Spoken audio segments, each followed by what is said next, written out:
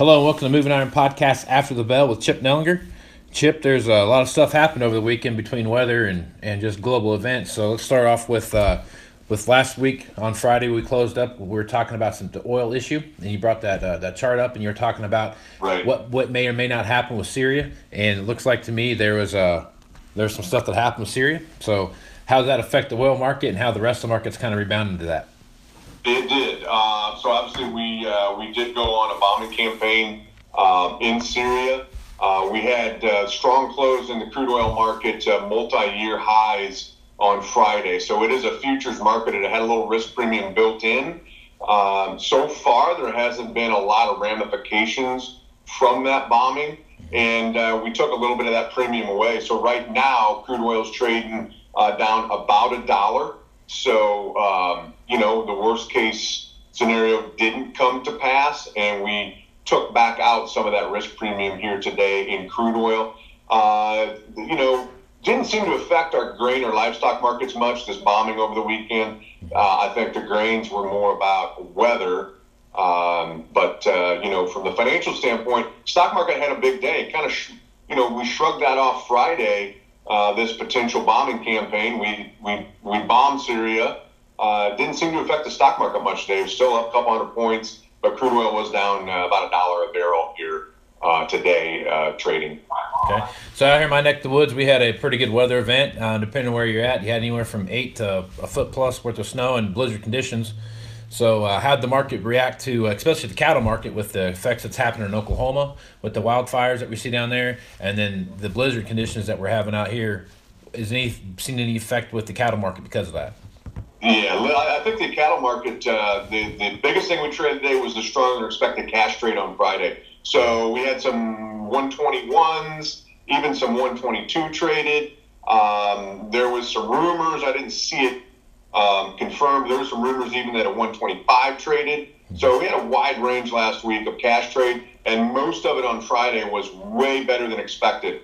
So we had cattle trade up a couple bucks higher early on today, and couldn't seem to hold those gains. We still closed higher, up 60 in the April, up 52 in the Junes, but that was about a buck, I guess in the Junes, about $1.70, $1.80 off the highs of the day. So we didn't close all that well given the better than expected cash trade. Weather probably does have a little bit of influence there in cattle. Oklahoma, Kansas set to get some rain. That's definitely going to help their conditions out a little bit. But I think mainly it was about the cash trade last week. Kicked us off way stronger, gapped higher in cattle. Got right up. The high in the June was 105.95. Right at 106 to right about 10, just shy of 107. There's a lot of resistance, so we hit that, couldn't get through it. We'll see where we trade tomorrow, but just from a one-day perspective, we still closed higher, but don't like the fact that we closed way off the highs in cattle today. Right. So wheat's been the little engine that could here of late. It's been making some good rallies, and then we have some weather events come through. How's the wheat market rebounding into that, and what's that kind of influence you see with the pricing there?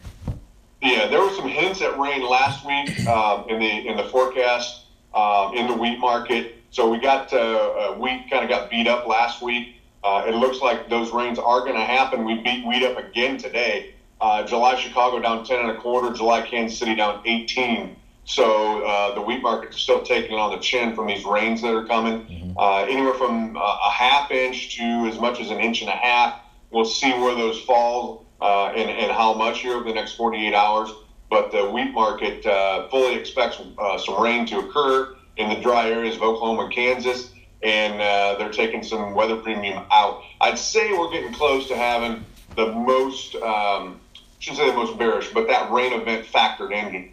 So we'll see what happens tomorrow, but they have definitely beat the wheat market up here. I think that spilled over late last week and again today, and kind of put a little damper on the corn market as well. It's the other side of the equation in corn, as you mentioned.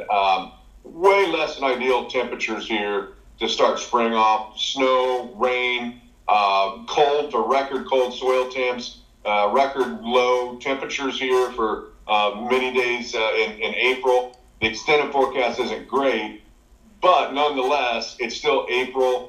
And the corn market's not too carried away yet. about planting delays or anything like that. So I think the weakness in wheat spilled over for sure Thursday, Friday, and again today. Weakness in wheat spilling over and hurting us on the corn side. Yeah.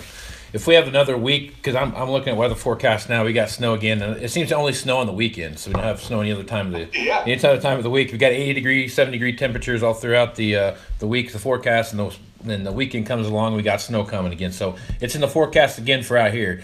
So that system will move east, and there'll be some rain stuff that comes along with that. It'll also probably be bringing along some cold weather to go with it. So by the end of the week, if we do see another, I'm not going to say it's going to be like we saw here, but continued cold weather and moisture, I mean, the market's got to start building in some panic as far as planning delays go. Yeah, I would think so. They're going to get more concerned with it in May. And, while we're still in April, the market's not going to get too uptight about it. I think one thing that would help is if we can finally stabilize the wheat market and at least stop wheat from going lower every day, that would help corn. If wheat were able to put a little bit of a dead cat bounce in, I think that spills over, and you probably do put a little risk premium back in corn. But definitely something to be, on the lookout for. Around here, it's probably not a huge issue. We're equipped with planting capacity now that we can plant the crop in a real short amount of time. So the market knows that. Yeah. But that's just one part of the equation, right? History and the textbooks tell you, or the highest probability of good yields is with an early planted crop. Right. So we're going to get the crop in the ground. It's just a matter of when and in what soil conditions. And I think until you start flipping the calendar to May, which there's many areas of the upper Midwest that, in my opinion, isn't going to turn away. They're not going to turn a wheel until after the 1st of May, and then it will become more of an issue. So, unfortunately, we're at a stage now, and it seems like we're kind of borderline every year, where we're just 2 poorly timed half-inch rains away from, fairly serious planting delay here. So the market, I think you get into the end of this week, when you start getting a 2-week extended forecast that takes you past the 1st of May, and the market will start paying more attention to it. Right on. Okay. All right, Chip. Well, if guys want to continue this conversation and get a hold of you, how would they do that? Best way is just call our office here at 309-550-7213. All right. Well, that's Chip Nellinger with Blue Leaf Agri Marketing. So he's on every day at 1:30 Central-ish, depending on what we have going on. So, Chip, thanks a lot. We'll see you tomorrow. You bet. All right, thanks. All right.